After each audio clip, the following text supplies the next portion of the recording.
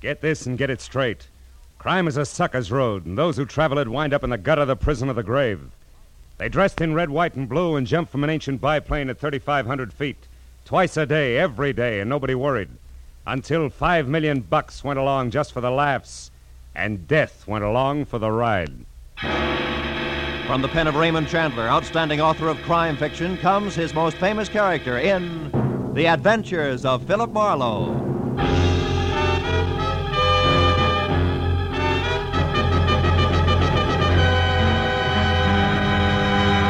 Now, with Gerald Moore starred as Philip Marlowe, we bring you tonight's exciting story, The Birds on the Wing.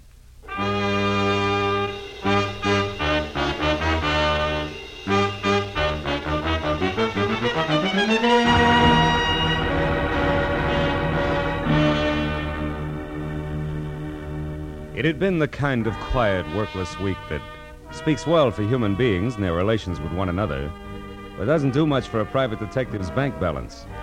So when at exactly noon, a telephone call had jerked me out of Chandler's new novel, The Little Sister, and a voice edged with anxiety had dangled $100 worth of negotiable bait my way, I had snapped at it.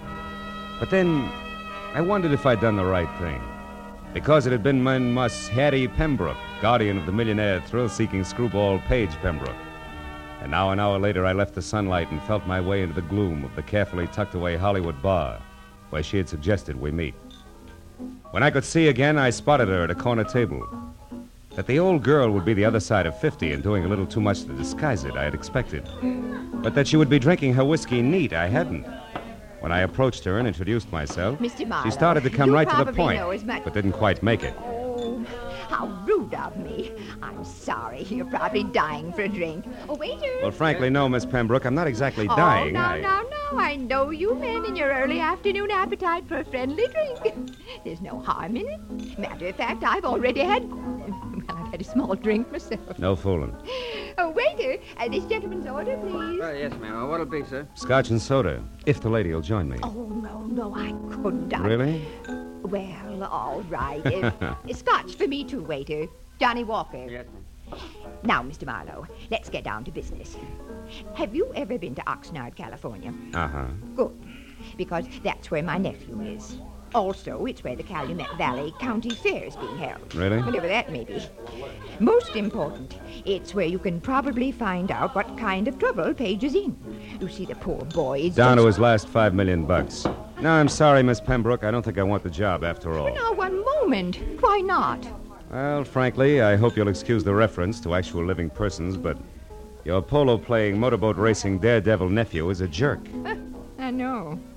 Page Pembroke III is an unmitigated ass, a virile egomaniac, an idiot who's never done an honest day's work in his life. Wait, where is that drink? Right here, ma'am. Oh, thank you. Now, Mr. Marlowe, sit down and drink your drink. When I referred to my nephew as a poor boy in trouble, I was only trying to avoid saying all this. Oh. Your health, sir? Yes. Well, my health. Now, your next question. Since I obviously share your sentiments about my nephew, why all this concern over him, correct? Close. Right. I want to help Page Pembroke, Mr. Marlowe, because it's my job. My, shall I say, bread and butter? All right, say it. You see, I'm executor of his estate, which my brother, Page's father, left for him. Well, as such, I get $20,000 a year until Page is 35, another 6 years. But if Page should die, disappear, or be committed to any kind of a public institution... Before then, the entire estate goes to charity, and I go find another job. And specialized jobs like handling $5 million estates are hard to come by these days, huh? Now, Mr. Marlowe, this letter here's all you have to go on. It was postmarked last night from Oxnard. Read it. Oh. If you want your precious nephew to keep on being healthy, you better come and get him at once. The three of us had a nice little act going here at the Calumet Valley County Fair before he joined us just for laughs. We intend to have a nice little act going after he's gone. And one way or another, he's going to go. A friend, huh? Yeah? Well, what do you think? Oh, it's 5 to 1. It's nothing more than a woman spurned. Very young woman, Miss Pembroke. So you might be wasting $100 sending me up there. Then you'll go. Good. Yeah, but only because of my bank account. Mr. Marlowe, there'll be another $100 for you if and when you get all this straightened out. Now, call me at my home, Beverly Hills. Crestview 5412. 4124? Yes, as soon as you find out what's wrong. And, Mr. Marlowe. Yes, Miss Pembroke. On your way out, signal the waiter for me, will you please?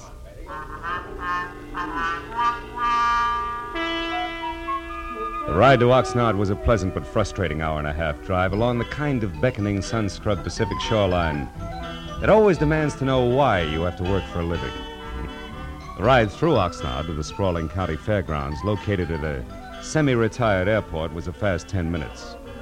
So all in all, it was a little better than 3 o'clock, and there was still a measure of boyish bounce in my stride when I started past the prize cows and plain and fancy leghorns and headed for the Midway, looking for the act Paige Pembroke had joined just for laughs. But it was 4 o'clock, and I had checked a half a dozen death-defying numbers before I was standing in front of a banner Columbus could have used for a sail. It said I was getting warm. In iridescent orange cloth on black, it read, "The Plunging Comets. Taffy Starr and Midge Maynard on wings of death with fearless Eddie Knapp at the controls. The greatest parachute act in the world, admission free. 5 and 9 p.m., north end of the Midway. Come one, come all." Yeah, this had to be it. At the north end of the Midway, just outside of a sagging, weather-peeled hangar, I found the World War I biplane that went with the Plunging Comets being mothered by a mechanic who didn't have grease on his face. And beyond that, on an inside wall of the hangar, were the parachutes used in the act, each on a separate hook, its owner's name carefully block-lettered on a card tacked above. Taffy, Midge, and Eddie. And then, scrawled in black crayon, the name I wanted most of all to see, Paige. Lost something, mister? The voice went with the woman and the woman with the act. At the top, there was what used to be called the boyish bob, sticking out of a white aviator's helmet circa 1918. Then a bright red leather jacket open wide at the throat, black riding breeches, black boots, the color of hair that stuck out and said this one was Taffy. I asked if you lost something. Have you? Well, come to think of it, yes. 6'2", eyes are blue, and carries a big, big checkbook. Seen one around? Maybe. Why? Who are you? Name's Philip Marlowe, the millionaire's friend. I'm a yacht salesman. Here's my card. Never mind your card or the very funny jokes. Now, what do you really want? Paige Pembroke before he breaks his neck in your act, or isn't he in it yet? I don't remember. Now, your point. What is it? A letter you could have written? A letter that says Paige is in trouble. Where is he? Goodbye, Mr. Marlowe. Take it easy, Wings. You wouldn't want to hold out on somebody who's only trying to help Brother Paige, would you? I mean, what reason could you possibly have? Other than $5 million you might want for your very own. Why, you... I said goodbye. What's the matter, Taffy? You having problems? Yeah. This Mr. Yacht Salesman is Emmett Kingston, head of the fair's Midway. And you'll be surprised how popular he is with the concessionaires. Now where you going? What else? Good day, Miss Taffy, Mr. Kingston. You know, sometimes it works. Lead with your chin, ride with a punch, and watch for your opening. And I figured I'd try it just that way. So 10 minutes later, when Emmett Kingston, who was carnival people from checkered vest past ornate watch fob to high-button shoes, and shaped like a bowling pin, left Taffy and started trundling down the Midway, I went after him. When he stopped in front of a lunch wagon, I stopped too. And when he went in, approached a man playing pinball machine who was maybe 5'4", and from where I stood conscious of it, I was still behind him. At the pinball machine, a stranger with a thin face that wore a nervous toothpick was also watching the little man's game. Oh, boy, Doc, it's peachy. So when I moved closer to the trio, my face turned away from Kingston. Nobody seemed to mind. Hershey, jack of many trades, I see. What? Oh, Mr. Kingston, how are you, sir? Fine, Hershey, just fine. 800 more is jackpot, Doc. Come on. You wanted to speak to me, Mr. Kingston? No, Hershey, nothing important except about last night. Last night, sir? You were working late for a parachute rigger, weren't you, boy? Or am I wrong to consider 2 o'clock in the morning an odd hour for you to be folding these silks? Hey, Doc, you're going to shoot it, aren't you? Which? Of course she is. Go on, I'll shoot for the gentleman. Yes, sir. Hey, 2,000, 3,000, 4,000. Hey, that's great. Now do that again with your last ball, Doc. Was there something else, Mr. Kingston? Yes, Hershey. Why were you near the chutes at that hour? And don't bother denying that you were, because Eddie Knapp saw you there. Well, son? Well, I was there to double-check the riggings, Mr. Kingston. Hey, look, I'm sick and tired of Midge Maynard complaining about the way I pack her chute. It's a stupid excuse, just trying to cover the fact that she's losing her nerve. Hey, boys, don't ignore me. Reach out for the jackpot. Shut up, you, and get going. Rosie, get this stumble bum out of here, will you? Sure, Mr. Kingston, whatever you say. Oh, antisocial, huh? All right, Doc, I'm going. Of my own free will, too. But I could stay if I wanted to. Hershey, you were saying? Well, just this, Mr. Kingston.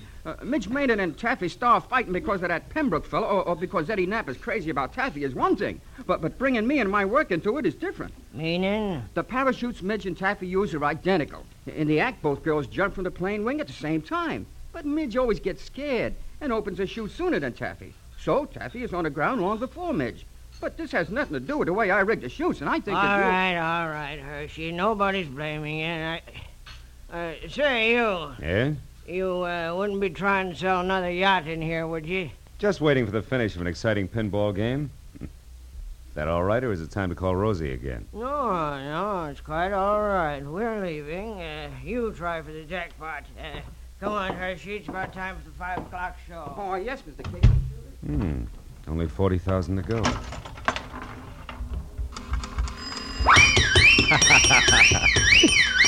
Oh, it's the first time I ever hit the jackpot.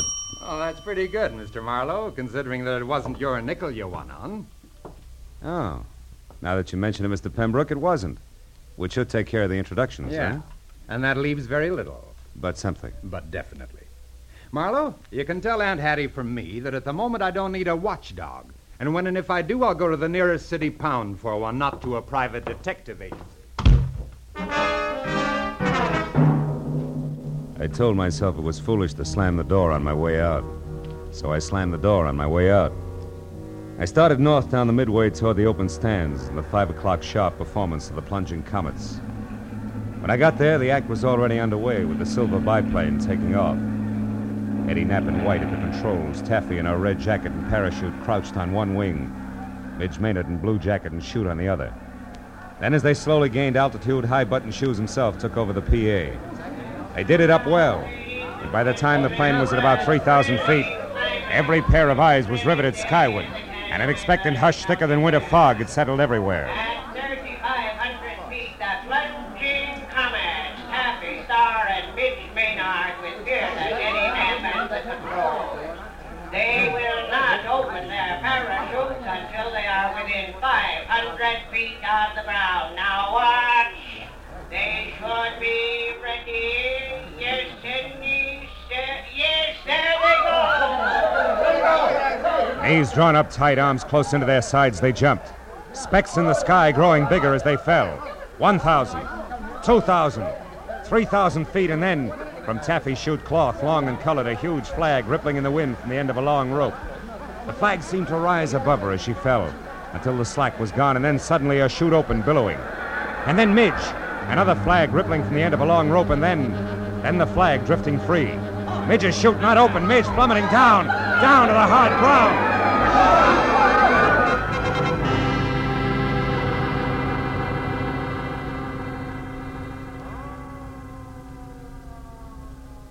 The thud slammed home all the way around, kicking hard at every stomach. A minute ago, a girl, very much alive. Now a smashed, still body. Someplace near me, a woman cried. There was a bitter, sick, sweet taste in my mouth as I headed for the hangar where I'd first met Taffy. At the moment, I figured the guy who packed the parachutes was a good man to see. When I got there, the only one present was Emmett Kingston. Stop right there, boy, and tell me straight and fast just who you are. Philip Marlowe, Los Angeles private detective, Mr. Kingston. You can prove that? Sure. Here. Here's my business card, state license, county permit. I'm working for Paige Pembroke's aunt. She wants his nibs kept out of trouble. Which has what to do with your being here now, Marlowe? Here at this hangar, I mean. Close to where the parachutes are kept. I'm not sure, Kingston. I've only got a hunch. A hunch that Midge Maynard's death was no accident. Yeah, I got more than that already, Mr. Detective. I've got proof. Oh? You see this flag? It's the one that came off Midge's chute. There's a long rope attached to it. Yeah, I know. I saw the act. Pulls the chute open after the flag's flown a while, right? Sometimes, but not tonight, Mr. Marlowe. Tonight it couldn't. Why not?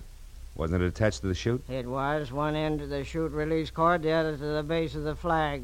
What went wrong? Nothing. Nothing, Mr. Marlowe, except that the long rope on Midge's chute was cut in two by a very sharp knife.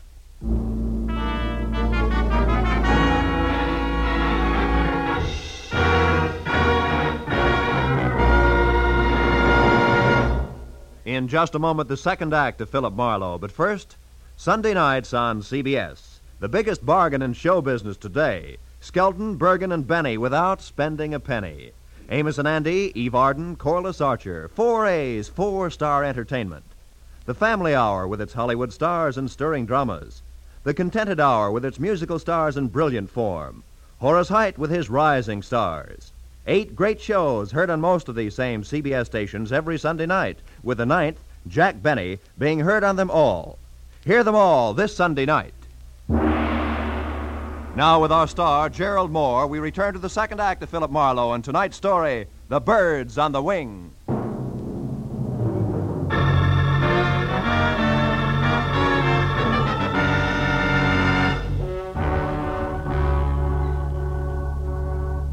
When Midge Maynard's grim accident turned out to be grimmer murder, I left Kingston and headed for a phone to call my client.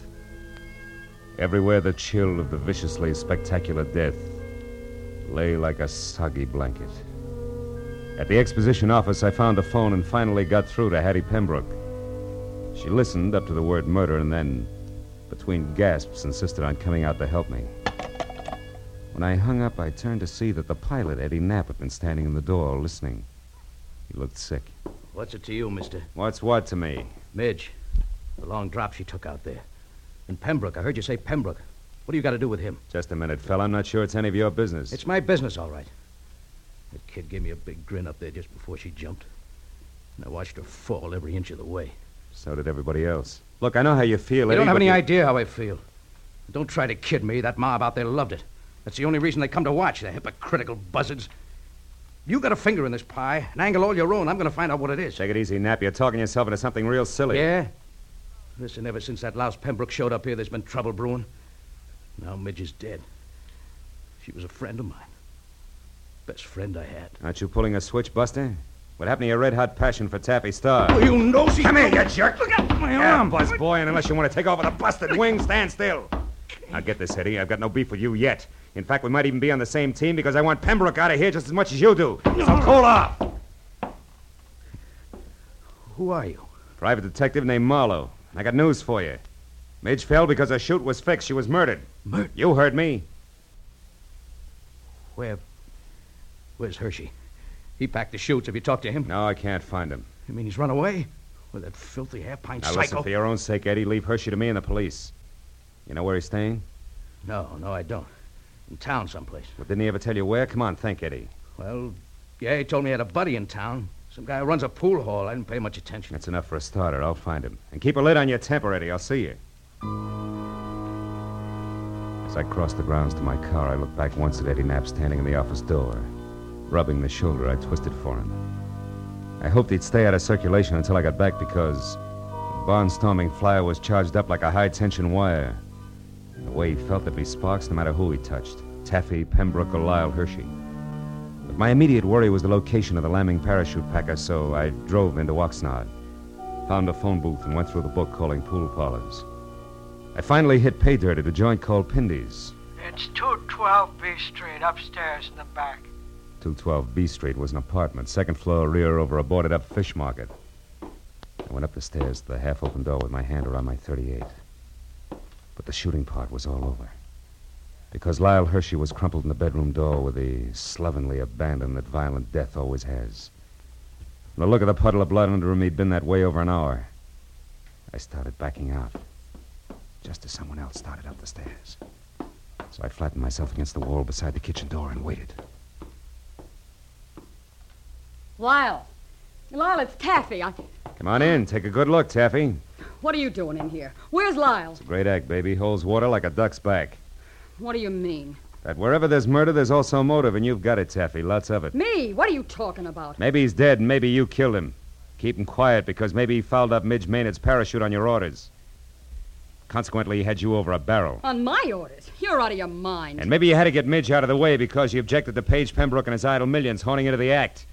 Objected so strenuously that she was doing something about it, such as sending threats to his Aunt Hattie. Let's face it, baby, it fits. But not tight enough, Marlowe. Oh, Paige, darling. Taffy, I got worried when you didn't come back to the car, so I decided... Don't move, Marlowe, or I'll shoot. Pembroke, if you got any sense in that gold-plated skull of I'll yours... show it, Marlowe. I stood outside and listened to enough of your crackpot theories to know you're nuts. I don't need any advice from you at this point, so keep your long nose out of my business. Now listen, you harebrained dope. You just stand there like a good little boy. Taffy and I are leaving, and don't try to follow too fast. Go on, Taffy, outside. I'll follow you. So long, detective. I let him go. Spent 20 useless minutes searching the almost bare apartment for any kind of an answer, but came up with nothing. Hershey's body at my feet convinced me there was nothing in Oxnard for Marlowe. And the sooner I dumped the whole mess into the laps of local law and order, the better. So I kicked out the 10-cent lock on the flimsy door and went down the stairs. I cut through an alley to the street and started across to where my car was parked, when I was bracketed by a pair of headlights on a sleek Nash convertible. Hey there, Marlowe. Marlowe, what you doing here, boy? Nothing. Even that's an exaggeration, Kingston. What about you? I thought you had a show tonight. I certainly do, but the police don't give a hoot about that, boy. No. They insisted that I bring the rest of Midge Maynard's parachute harness in for investigation. Get in, come along, will you, son? Maybe you can help me out. Okay. I want to see the police myself. Oh, is this Midge's stuff here? That's it. Don't mind holding it, do you? No. You know, this is a waste of time, boy. All they have to do is pick up Lyle Hershey, and they'll get all the answers. They'll have to pick him up, all right, but he'll give them problems, not answers, Mr. Kingston. Lyle Hershey's dead. He was murdered. You say Lyle? Yeah, I just came from his place. Somebody shot him. Great suffering sardines. Well, that means there's another killer, and still on the loose. I knew I shouldn't let him do it. Let who do what? Why, Taffy's going to give an air performance tonight. They pulled me in at the grounds just as I was leaving and told me that Pembroke fella's going up Midge's place. You mean those two showed up out there? It doesn't make sense. Well, Pembroke's got plenty of nerve in his own chute, so I guess... Shoot? Yeah, he's... Wait a minute, Kingston. Stop under that streetlight, will you? Why, what is it, Marlowe? What are you looking at? Sure. Red smudges on the inside of these straps. There's something wrong here, Kingston, but I can't quite peg it. Say, Kingston, what time was that performance going to start? Why, 9 o'clock. 5 minutes and 5 miles to go. Come on, boy, turn the heap around and romp on it. We got a killer to catch.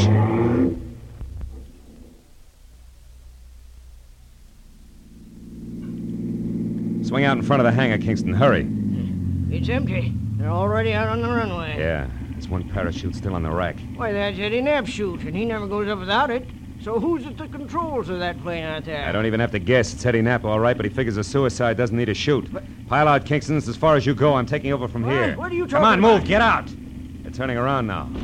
Okay, he's going to make us run back this way. So long, Kingston. Here he comes. What are you doing? Come back! I waited until there was no possible chance for a miss. Then I headed the car straight into the path of the plane, pulled the hand throttle out as far as it would go, and jumped.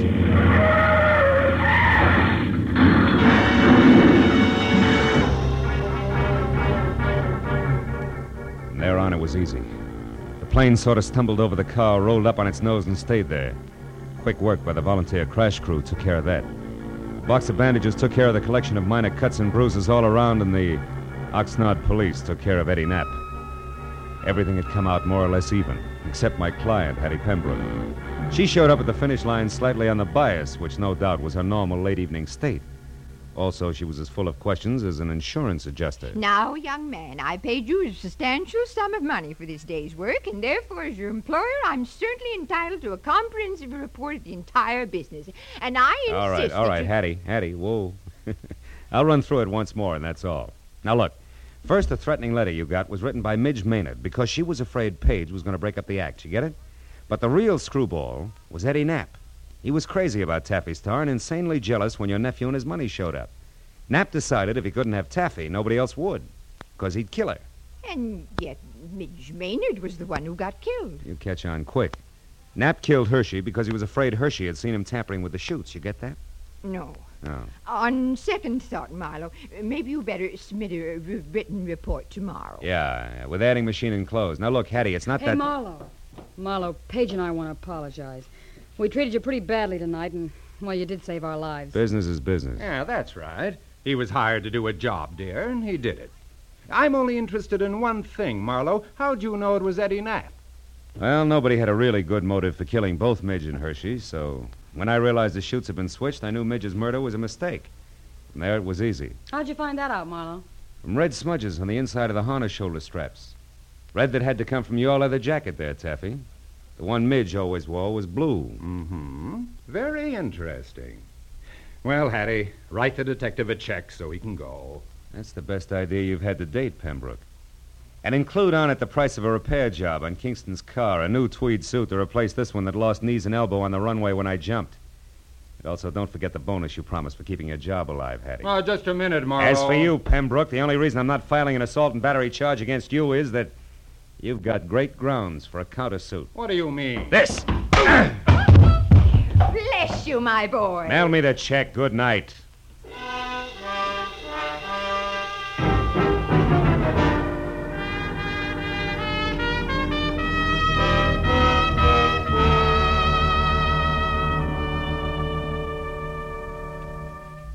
Well, a few informal cups of coffee at the Oxnard Police Headquarters cut through most of the paperwork. But at that, it was after 2 when I finally picked up my car and drove the inland highway for home, past dark, quiet farms, where down-to-earth people made down-to-earth livings and slept at night. Yeah, the countryside was full of them. So it was with a real sigh of relief that I finally opened the door to my apartment and looked forward to some peace and quiet. Hello, Mr. Marlowe. Aren't you Gracie Allen? Yes. Well, how'd you get into my apartment? Well, you see this key? Yeah. Well, it didn't fit, so I opened the door and walked in. Yeah, well, that figures. What can I do for you? Mr. Marlowe, you're a famous detective, and I think you're just the man to handle a very important case for me. Oh, really? Well, I'd be very happy to, Gracie. What's your problem? Well, you see, Mr. Marlowe, our sponsor won't let my husband, Sugarthroat Burns, sing on our program. Mm-hmm. And I want you to investigate the possibilities of another radio program George can sing on. Mm-hmm. And then our sponsor will realize he's wonderful and let him sing on our show. Oh. Well, I'm sorry, Gracie, and the next time you pass my house, I'll be very grateful. Oh, thank you. And I'll be looking for you, too. Goodbye. Goodbye.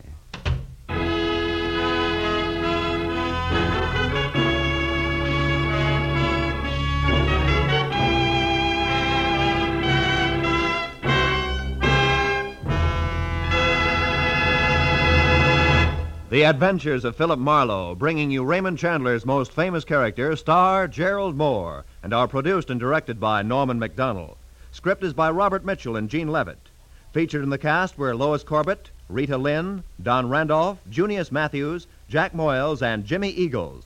The special music is composed and conducted by Richard Orant.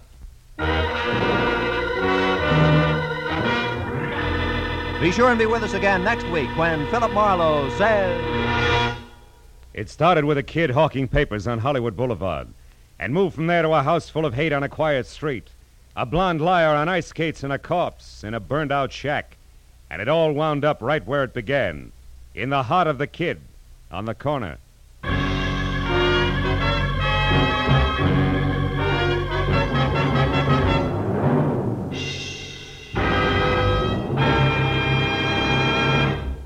Two music programs that make your Sunday afternoon listening a delight and a pleasure are the Symphonette and the Choraleers. The Choraleers sing popular and semi-classical songs in stirring style. The Symphonette brings you excerpts of great orchestral works. Hear the Symphonette and the Choraleers tomorrow and every Sunday, as well as Sammy Kaye's Sunday Serenade, now heard exclusively on CBS.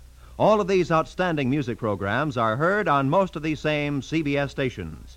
This is Roy Rowan speaking. Stay tuned now for Gangbusters, which follows immediately on most of these stations.